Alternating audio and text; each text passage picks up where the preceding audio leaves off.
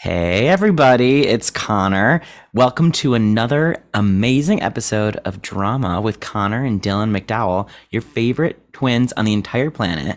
And because we're your favorites, we know you can't get enough of us and you want even more.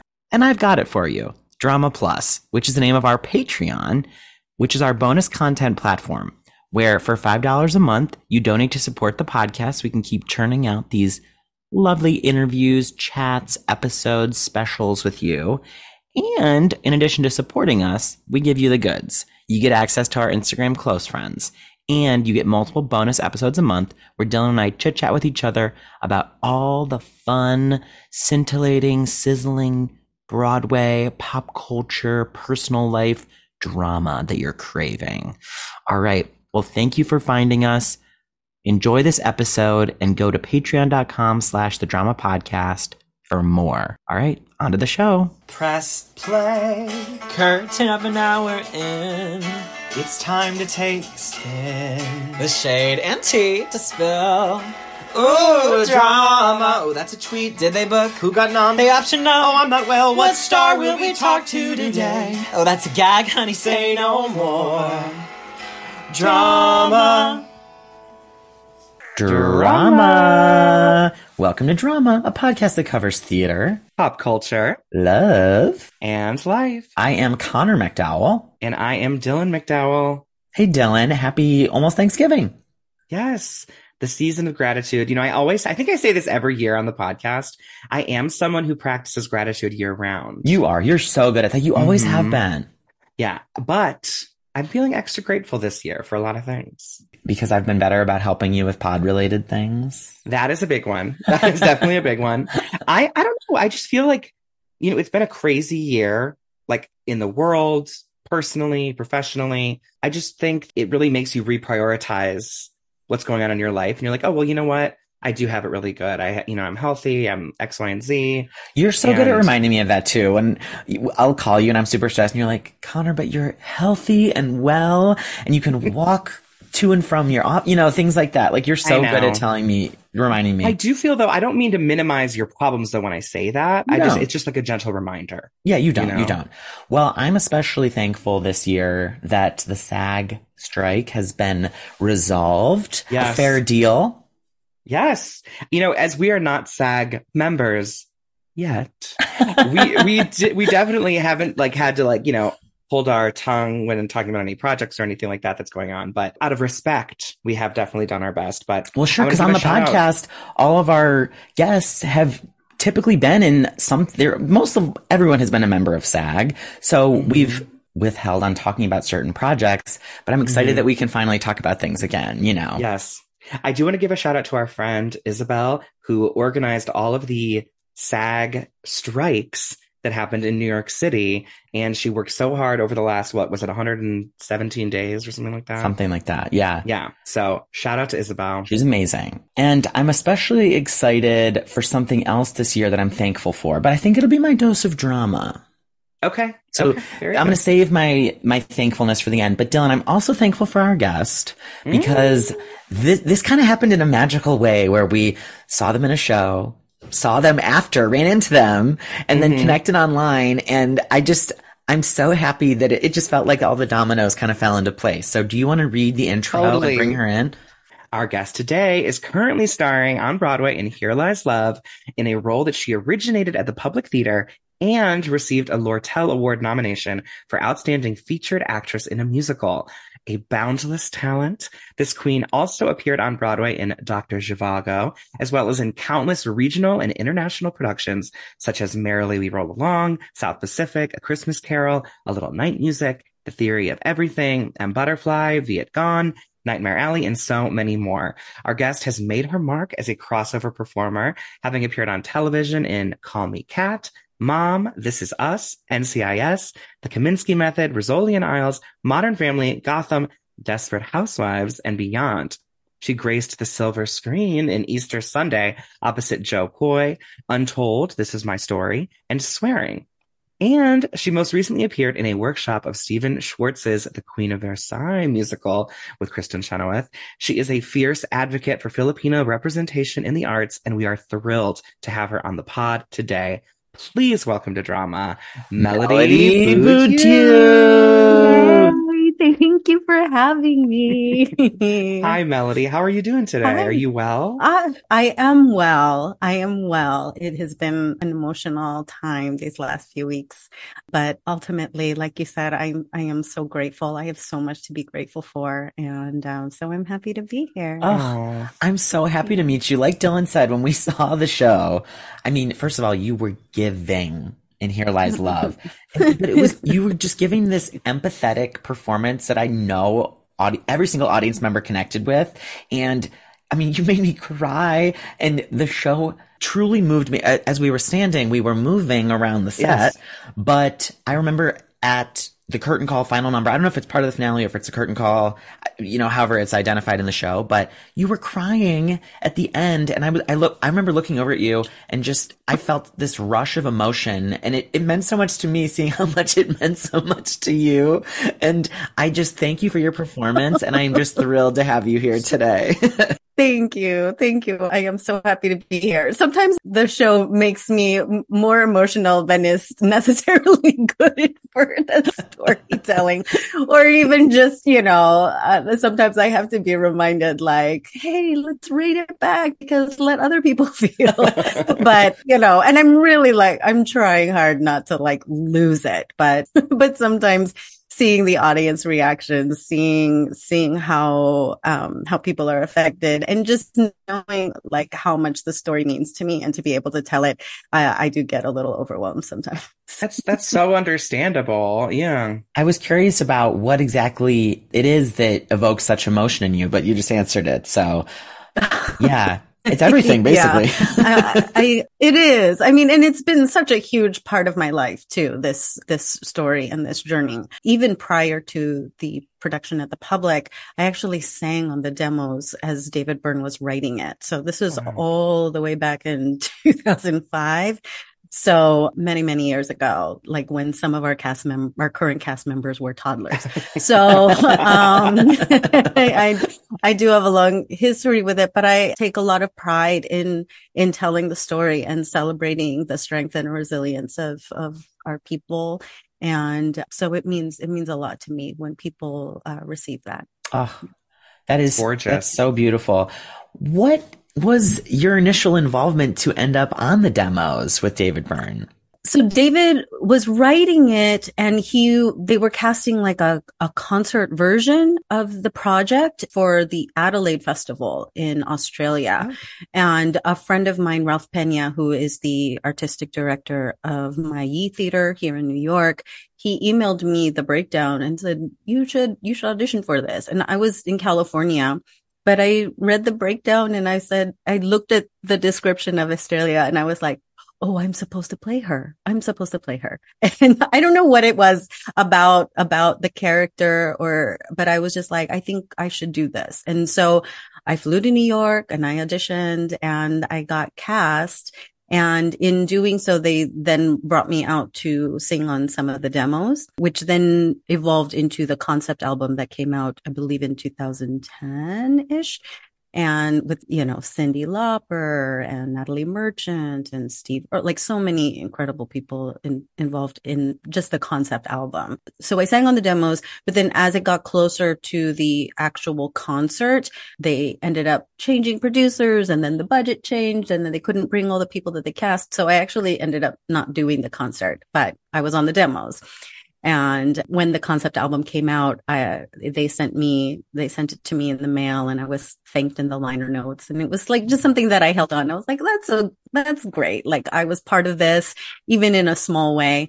And then when the production at the public was being developed by Alex Timbers, they had 3 prior workshops. The one prior to the production was in Mass Mocha. So every workshop that happened, my agent would kind of reach out and say, hey, Melody's interested, Melody's available. But because I lived in California, it was always like, oh, this is just a short workshop. And so we're not going to fly anyone out, or, oh, we're just going to hire locally right now. And I understood. And then when the actual production was auditioning, I was like, I'm flying out there on my own dime. I want to do it. I want to audition.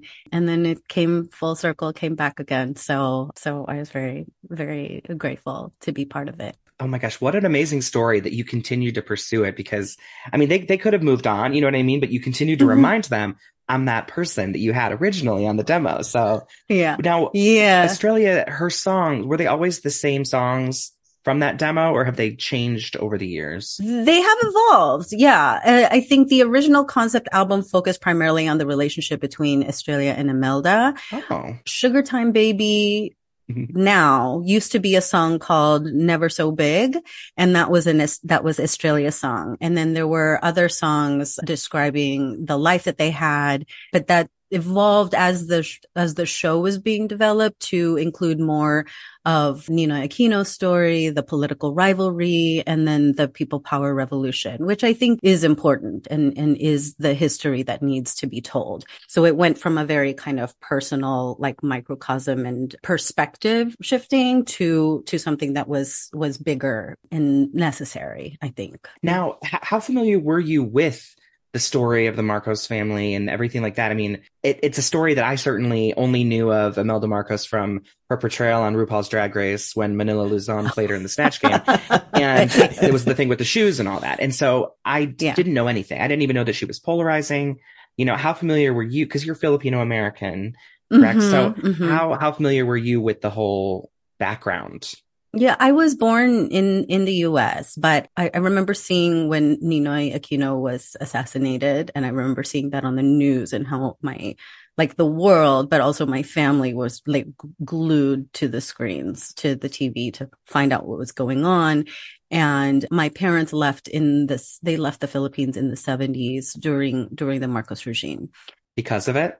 because of the Marcos regime. And there were, I have several cousins who were activists against the Marcoses, one who was put in jail. And then because we had an uncle who was high up in the military, they were able to get her out, so I remember hearing bits and pieces, but I was quite young. And so I didn't understand all of the history, and I didn't necessarily understand the impact of the dictatorship. But I do remember seeing it on the news. And the awareness in the US really was about her shoes, about the excess, which wasn't really discovered until after they fled. Or wasn't made big news until after they fled. And so our show stops before, like right at their exile from Malacanang Palace. So that's why we don't even really talk about the shoes in the show, because it's really so much more to the story. And then I remember, when Cory Aquino was elected, so Ninoy's widow was elected the first female president of the Philippines. I remember watching that happen and being aware of that. So a little bit, but obviously also learned so much during the process. Now, what were you able to find out about the real Australia? Like, she was a real person. She was a real person. And there's very little, but she had been interviewed by Carmen Pedrosa in a kind of unauthorized biography about Imelda Marcos, which then the Marcoses did not want released. And so she was, from my understanding, kind of put under house arrest for speaking. And that's covered in the show. Yeah, essentially. Because in the show, it's shown as like a TV interview, but really it was for a book. And Carmen Pedrosa, the journalist or the writer, she and her family then escaped because of fear of retribution from the Marcoses. So I think they ended up settling in Saudi Arabia. And then her daughter also then became a journalist. So as far as what happened with Australia after that, there's not a lot of information, but the bits of information that David got to in the development of the character was from Carmen Pedrosa's book. Wow. You are like blowing my mind right now with all of this behind the scenes to it. So thank you for giving us that little history lesson as well. Yeah. Not to keep digging into history. So when you finally got to actually put on the show with the public, what was that experience like for you? Like, what do you remember most about it? Oh my gosh. I mean, it was an incredible family that we created, that we still hold near, like some of my dearest and closest friends I made on this show, and putting something up that really, like when I got it, I was so thrilled. I was like in my driveway in California and I got the call and I like crumpled to the ground because I was so excited. But also I was like, I don't actually know what this is. Like I knew some of the music and I knew I wanted to work with David and Alex, but I don't really know what it is. Like when you think disco about Imelda Marcos, it doesn't look good on paper. And yet I was like, because we weren't given a script. We weren't given a text. Like it's mostly sung through. So when we auditioned, we were given a monologue that was actually pulled from the Imelda documentary, which is where the phrase "Here Lies Love" comes from. And that documentary came out in 2003. And so there's this just crazy bananas monologue that Imelda had. And so even though I was auditioning for Australia, we all had this monologue from Imelda where she's talking about technology and binary code and destiny and like her brain just kind of goes like on these weird tangents. So that was the text that I had. And so I was like, but that's not actually in the show. So I don't really know what I'm signing up for, but let's just go. And the process, and I know that they had previous workshops and they had the workshop at Mass MoCA where they did have moving stages and things like that. So I know that they had been developing it for a bit and had the concept at hand. I just was a little blind going in as far as like what the actual piece was. But, David was incredibly open and collaborative and wanted to make sure that he was getting things right. And there were so many people in the cast who were very, vocal and collaborative and it was incredible. And I was just so inspired by so many people, past, present, throughout the process who blow me away in every single way. So it's been very special. Yeah. I can imagine. And has Alex Timber's vision always included the moving stages and like the idea of a dance floor? Okay. Yeah. Because I know there's like legends of people who saw it at the public and it was truly cutting edge at the time. And I mean, even this Broadway run I've never heard of anything like it on Broadway before. So it is definitely the first of its kind on Broadway, but it is funny when people are like, I've never seen anything like this. Like, but it's that's what we did at the public. It was very much based, like the staging on the dance floor is what we had. We had moving platforms. We had shifting, we had the blender, we had the runway, all of those things were elements of the show and the projections all around. And so it went from at the public, I think we had maybe 150 to 200 people on the dance floor and then one row of gallery seating. And now it's like 5 times that size. I know. I mean, with everything, I think that's been one of the biggest challenges too, is just, it is such a big space. But I do feel like Alex has worked so hard to make it feel intimate, to make it feel like even if you are up in the mezzanine or further back in the mezzanine, that you are invested in leaning into the show. Yes. Yeah. I can see the elements when, watching it, like there's action up there as well that certainly takes place, but I don't think I'd want to experience it anywhere other than the it is floor. definitely a different show from every angle. And my partner has seen the show so many times. And so he's seen it from the back row and the mezzanine. And he's like, it's still so great. But they have like jumbo screens, Jumbotron kind of screens where you see a lot of the intimate camera work and a lot of close-up camera work and visuals that people on the floor don't get to see.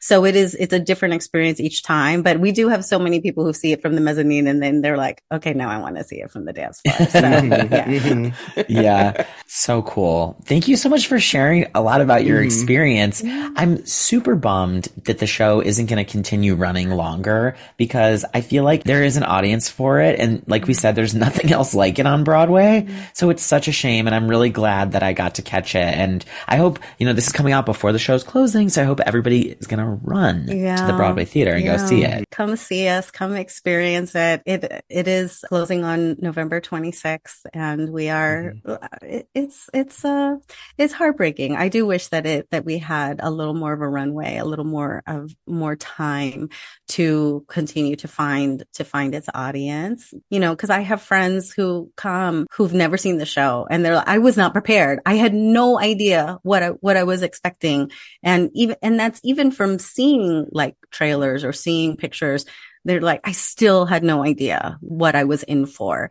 And, while it is a party, while there is spectacle and lights and so much going on, it also has so much of heart and so much of a message of how important democracy is in the fight for democracy, and people fighting to make their voices heard. And I feel like that's a message that, especially now, it resonates in a different way than even 10 years ago. Wow. You worded that beautifully. And that certainly was the takeaway that we had. I've talked to people about it and they're like, well, it's kind of a controversial story. I don't know. Am I going to walk away sympathizing with, the Marcoses? And I'm like, no, when you go see it, that is not the lingering takeaway at the end of it. It's exactly what you just said, Melody. Yeah, it's tough because I get it. People who know the history might feel like, why are they telling this story? But it's the importance of not forgetting the history, especially now that Bongbong Marcos, Imelda and Ferdinand's son, is currently the president. It's like history is repeating itself, and we do not want people to forget. And there are academics who think, okay, but are they telling it correctly, or are they telling it, but it is art. It is not a news. This is not journalism. It is art. But we have so much history on our website. We have we have had dramaturgy days where we were digging into the history. We were going through first person accounts. We have research assistants who have put together incredible material based on interviews, articles that help to enrich our storytelling. And the idea that they're like, oh, people who fear that we are glamorizing the Marcoses, they were glamorous. They were popular. They charmed people. That was their power, their storytelling, and the way they manipulated their biography to inspire people to vote for them.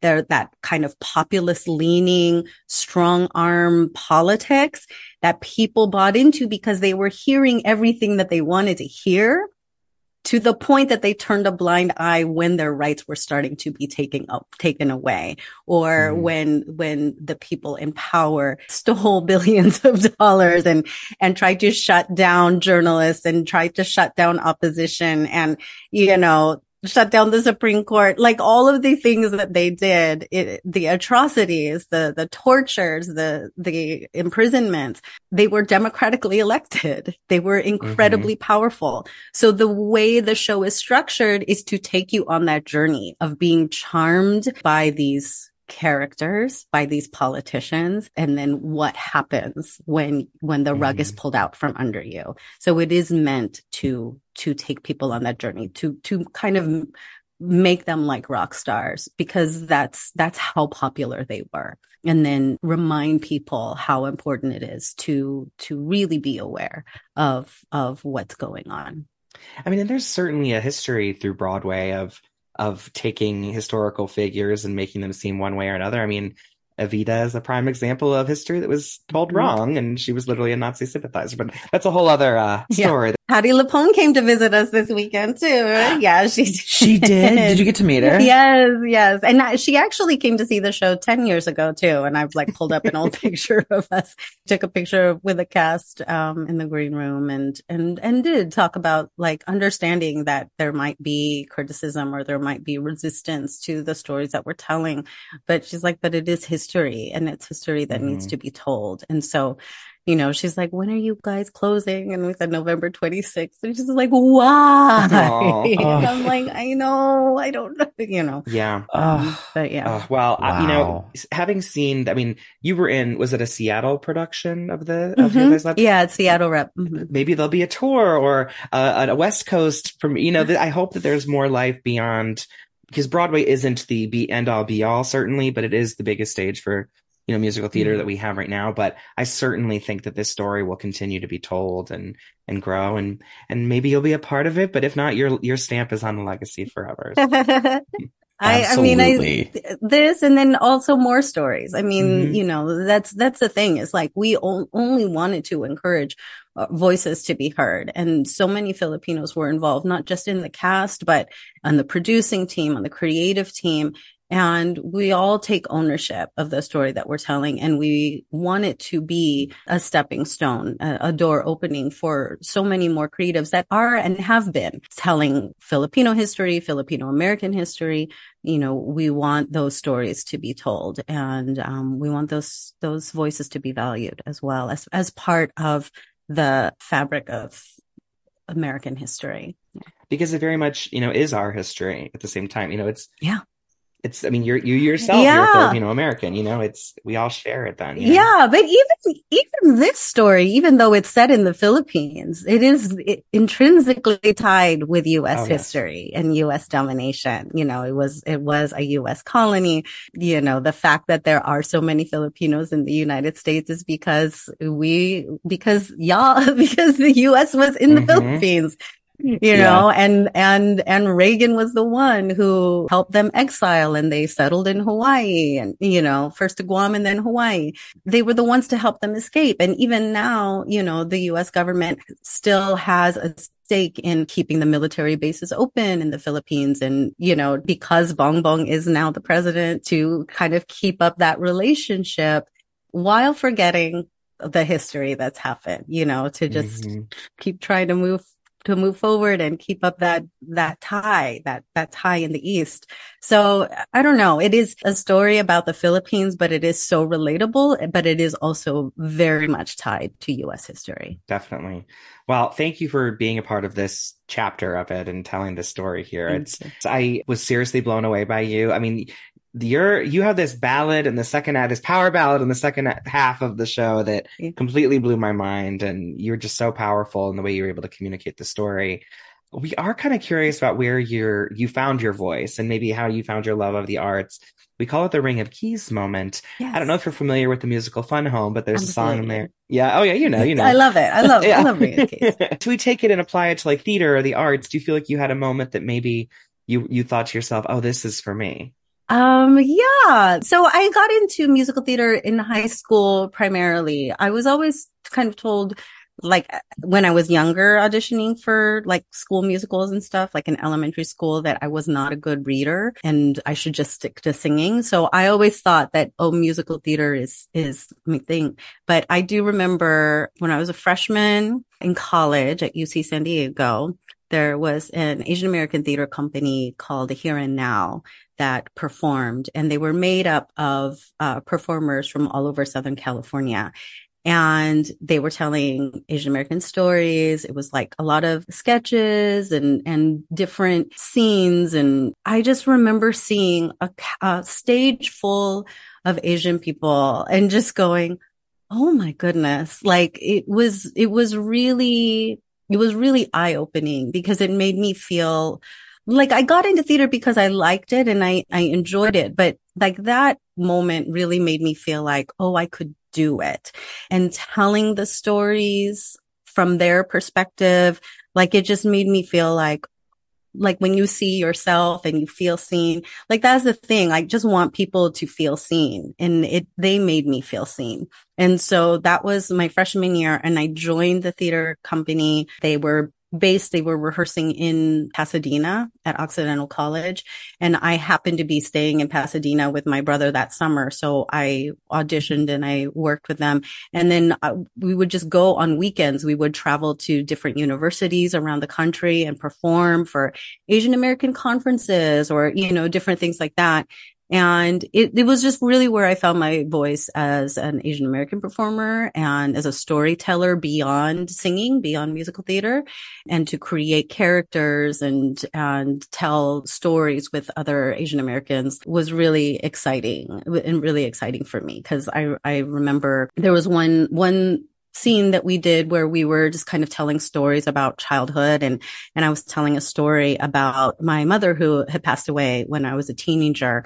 And it was just kind of like a simple story about about how long my hair was and how she loved to braid it. But then after she got sick, my aunt cut my hair off because I didn't know how to take care of it myself.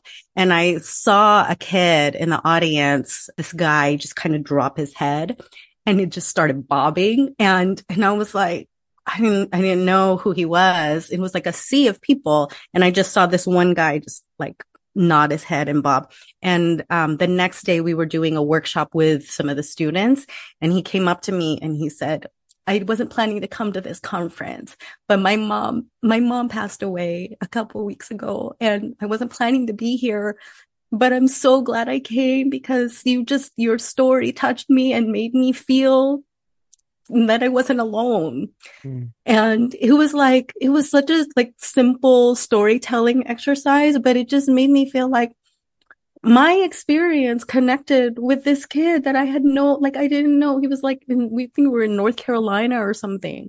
And to just know that the power of just sharing my story connected with him in that way just made me feel like, oh, okay, this is really what I want to do. This is what I want to do. Oh my God, Melody. Connor and I are wiping I'm tears. literally crying. I'm crying. I mean, That is so beautiful. That's probably the most profound Ring of Keys moment I've ever heard because oh my God. it really so powerful. And you saw firsthand it clicking for yourself. Like that is, that's so, you can't replace something like that, you know? Yeah. That's so special. And I'm sorry about your mom. Yeah. Art can really transcend, and heal. Yeah, it really can. And it's healed me. Like there have been moments where I have felt healed, where I have felt seen, where I have felt like not alone, and that is such a profound power of what we have as artists. Even with this show, when you see Filipinos like raise the laban sign, which means fight, put their hands up in the shape of an L and it means fight.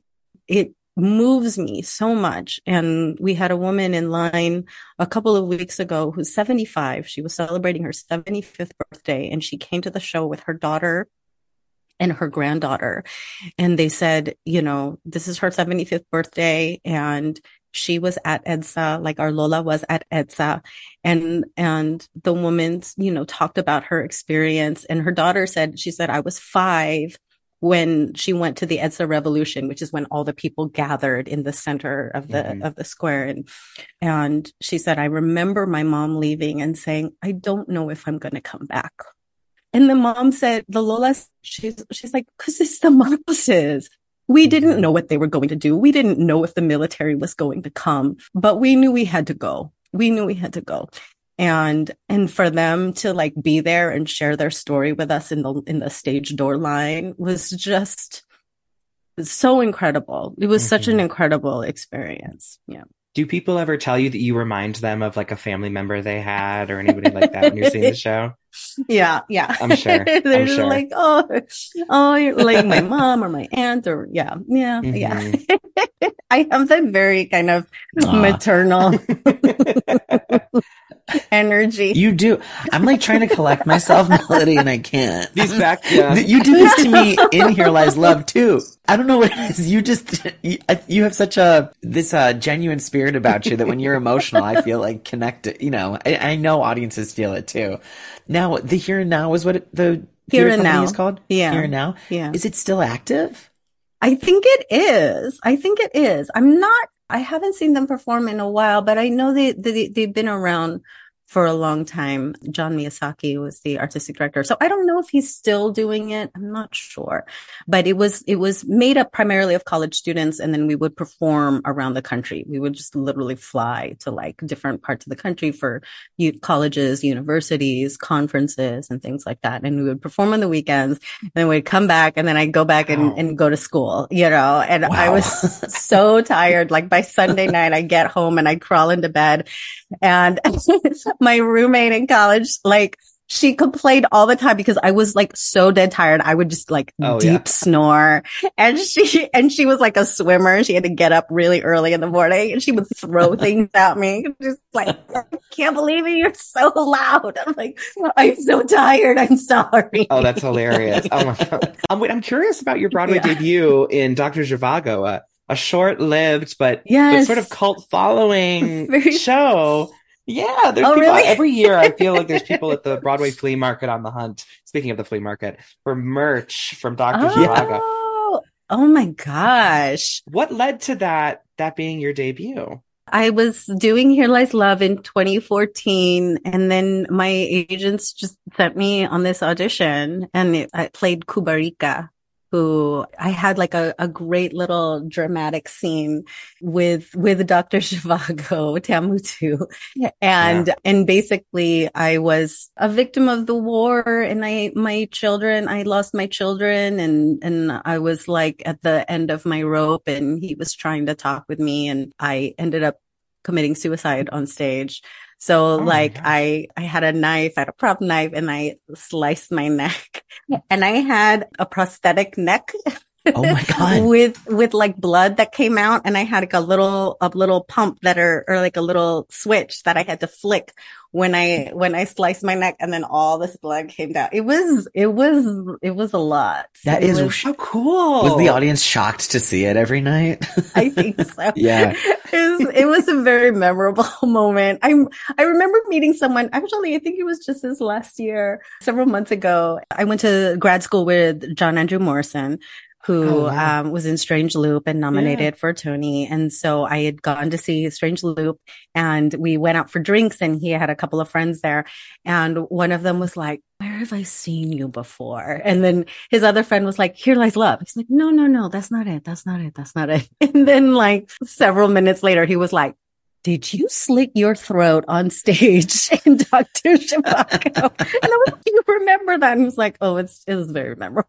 Oh my God. That's wild. Yeah. Oh my goodness. An iconic Broadway debut. And so There you go. you've also been workshopping the Queen of Versailles musical, the Stephen Schwartz, Kristen Chenoweth piece that you've been doing double duty here. Michael Arden directed. Michael Right? Arden. Yeah. He directed me in Merrily We Roll Along, actually in Los Angeles at the Wallace Annenberg. And so when they did like one of their very early first readings of like a portion of the first act, they were doing like a two-day thing with a 1-day reading. And they just reached out and asked if I would be part of the reading.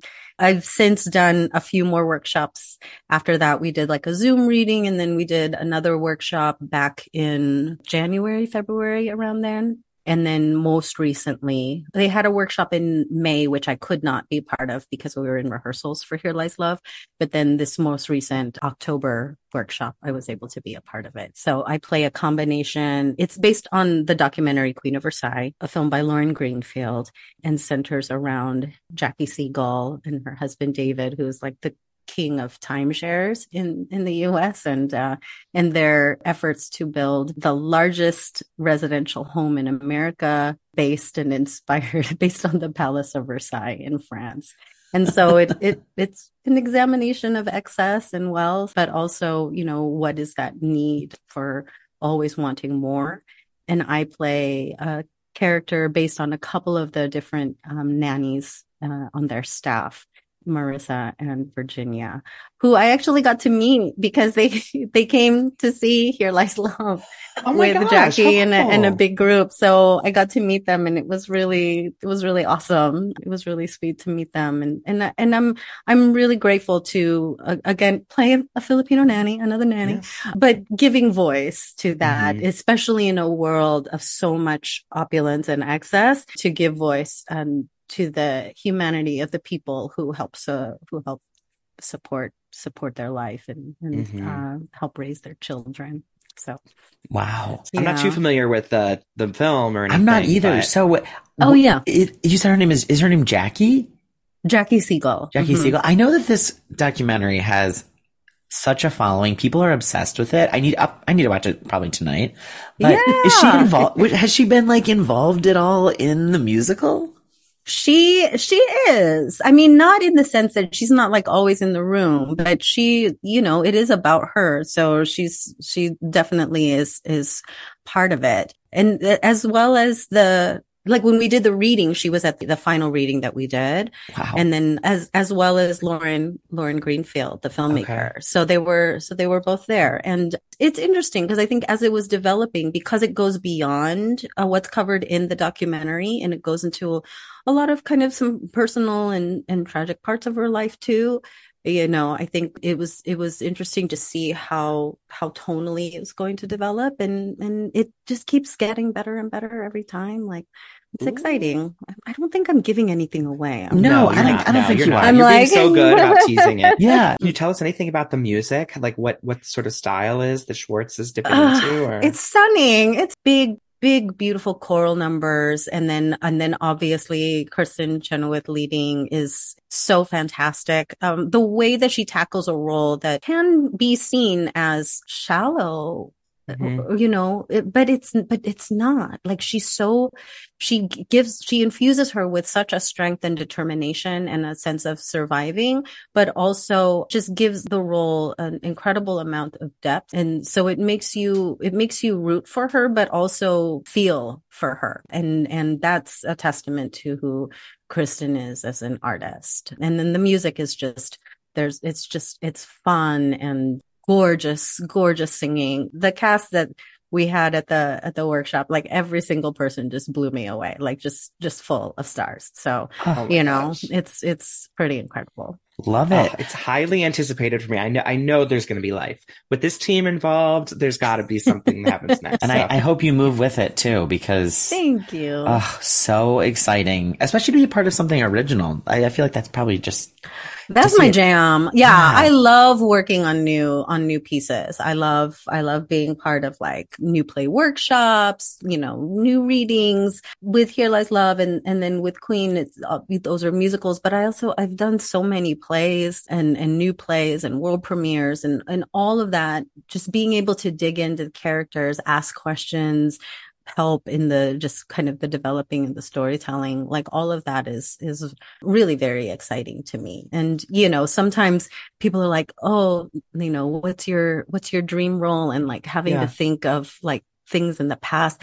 But like for me, it's always moving forward and developing new stuff. That's always really exciting to me, because oftentimes they're characters that I haven't seen, and that's what I want. I want to keep continuing to create characters that people have not yet imagined. Well, I can't You wait to will. see you You do will. it. Yeah, you will. I know you will. I know you will. Oh my gosh, you've given us so much today, Melody, but I'm going to ask a little bit more of you as we move into our final segment here, Dose of Drama, our titular segment, in which we share something that's been on our minds.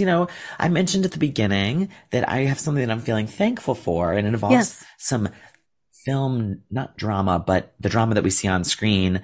I am so thankful this year that one of my favorite actors, Jacob Elordi, has been in 2 feature films, Priscilla and now Saltburn, and we're really getting to see that he's not just a pretty face. This guy can act. He's amazing. I thought he was great as Elvis in Priscilla, and in Saltburn, which I'm obsessed with. I know it's in limited release now. Thankfully, in New York, you get to see early stuff usually, and it's going wide, I think, right around Thanksgiving, right, Dylan? But highly recommend it. Go into it knowing as little as possible, but Jacob I don't know is any so of these. good. Oh my Okay. gosh. Yes, Yeah. it's a thrilling, sexy, crazy story about obsession and class, and oh my God, so good. Saltburn. Yeah. Okay. Yeah, that's the name of this estate that the lead character spends the summer at. But I think I did. I saw a trailer for it. Yeah. Maybe, Yeah. Okay. But Jacob Elordi plays this object of obsession from the protagonist, and he is just fantastic. I'm obsessed with him. Cannot get enough. He's one of GQ's Men of the Year. So obviously there was an amazing photo shoot, but yeah, obsessed with him. Everybody needs to go see Saltburn. Dylan, do you have a dose of drama you want to share? I do. I mentioned last week that I was reading a book and I had yet to finish it because I wasn't sure if I wanted to plug it or not. And I decided I do. It's called The Final Girls Support Group, and it is by Grady Hendrix. It's for horror, thriller fans, anybody like that. And I have to give a shout out to my friend Lisa, who lent it to me. Actually, my friend Lisa, I recommend it to anyone who likes horror, breaking of the fourth wall of the cult followings of like serial killers. It's crazy. It's interesting. It's all about like female empowerment at the same time without being heavy-handed. So I really, really recommend it. Anyone, the Final Girls Support Group. The Final Um, Girls Support Group. And that's a book you yeah, said? it's a book. Yeah, it Okay, was a okay. breezy read. Um, Melody, do you want to take us home with a suggestion, a dose of drama, a rant, a rave, oh my gosh. anything like that? Well, I just finished Our Flag Means Death on Max, HBO Max. It is the way they unpack like emotional healing set in a pirate ship is just it blows my mind and it's so sweet. I really like, I think Taika Waititi has like the golden touch, like anything he does, you know, What We Do in the Shadows, anything that he's like involved with, I am here for. And so, yeah, Our Flag Means Death. I just think it's such an incredible ensemble piece. It's really lovely. I love the cast. I love such a kind of wacky world, violent and kind of Right. over the top world. But I think the things that they really kind of dig into as far as like finding ourselves and finding love and connecting with our humanity is so beautiful. So yeah, I like that. And then I listen to a lot of audiobooks, and one that kind of still that has stuck with me for a while is Tomorrow and Tomorrow and Tomorrow by Gabrielle Zevin. And it's just like this really beautiful story about ups and downs of like a really, really deep friendship set in the world of gaming and game design. And that was really cool. And then also there's another book called All the Right Notes. Oh, I've heard of And this one. by Dominic Lim, and it's a Filipino queer rom-com. Oh my And goodness. it's something that you so rarely see, and it's really just lovely, colorful characters and really a beautiful rendition of a relationship, but also a father-son relationship. And my friend Erin Albano did the audiobook. And so Oh, it cool. was so wonderful to hear him soar in that storytelling. So that was Oh, cool he's too. so talented. Yeah. Oh, I Yeah. love I it. mean, I need to listen. he made his Aladdin debut last night. It was Oh, supposed to be really? today, but then he like, cause he had his put in today, but he got called at the last minute to jump in last night. So yeah. Oh, Yeah. that's so fun. How exciting. Well, I love all these Yes, I suggestions. I'm know. definitely gonna have to look into all of them. Melody, this has been such a treat. I mean, beyond my wildest dreams, like the seamlessness of the way that this all ended up coming together, and then Yeah. just you provided us with so much today, and it really means a lot. So Connor and I are in your fan club, and we are excited to see all the beautiful things that are coming beyond Here Lies Love. Truly. Thank you. Thank you. Yes. Here Lies Love. Again, it closes November 26th. And I would be remiss to say, you know, how much this has been such an important part of my journey as an artist and to be able to see it through to this point, because not everyone did. Like we have people in the cast who had contributed their hearts and souls to productions in the past who weren't able to do the show on Broadway. And gosh, I just want to honor everything that they contributed, because we would not be here without every single artist that has contributed to this piece. You know, even though it is a shorter run than we had intended and had hoped, I am still very proud of the storytelling and what we've been able to do with the show. Aw, that's So beautifully beautiful. said. You're so well spoken. It's amazing. You've got it. You have got it. Thank Everyone needs to you. follow you. You're on Instagram, right? Like the Ohio State University where we went to college, but at the Melody Butiu. And then are you on Twitter, X? Yeah, Yeah. I'm on Twitter. I'm so rarely on it. I don't even remember my handle. I think it's just Melody Butiu. Love Yeah, it. Oh, it's just perfect. Melody Butiu. I had to double check. Well, everyone is Perfect. I'm following you. They've got to so not follow on us it. at the Drama Podcast. Dylan's at Yeah. Dylan McDowell and I'm at Connor McDowell. Yes, thank you again, Melody. This was such a delight. Thank you. I appreciate it. All right, and Connor, I will see you next time. Drama. Drama.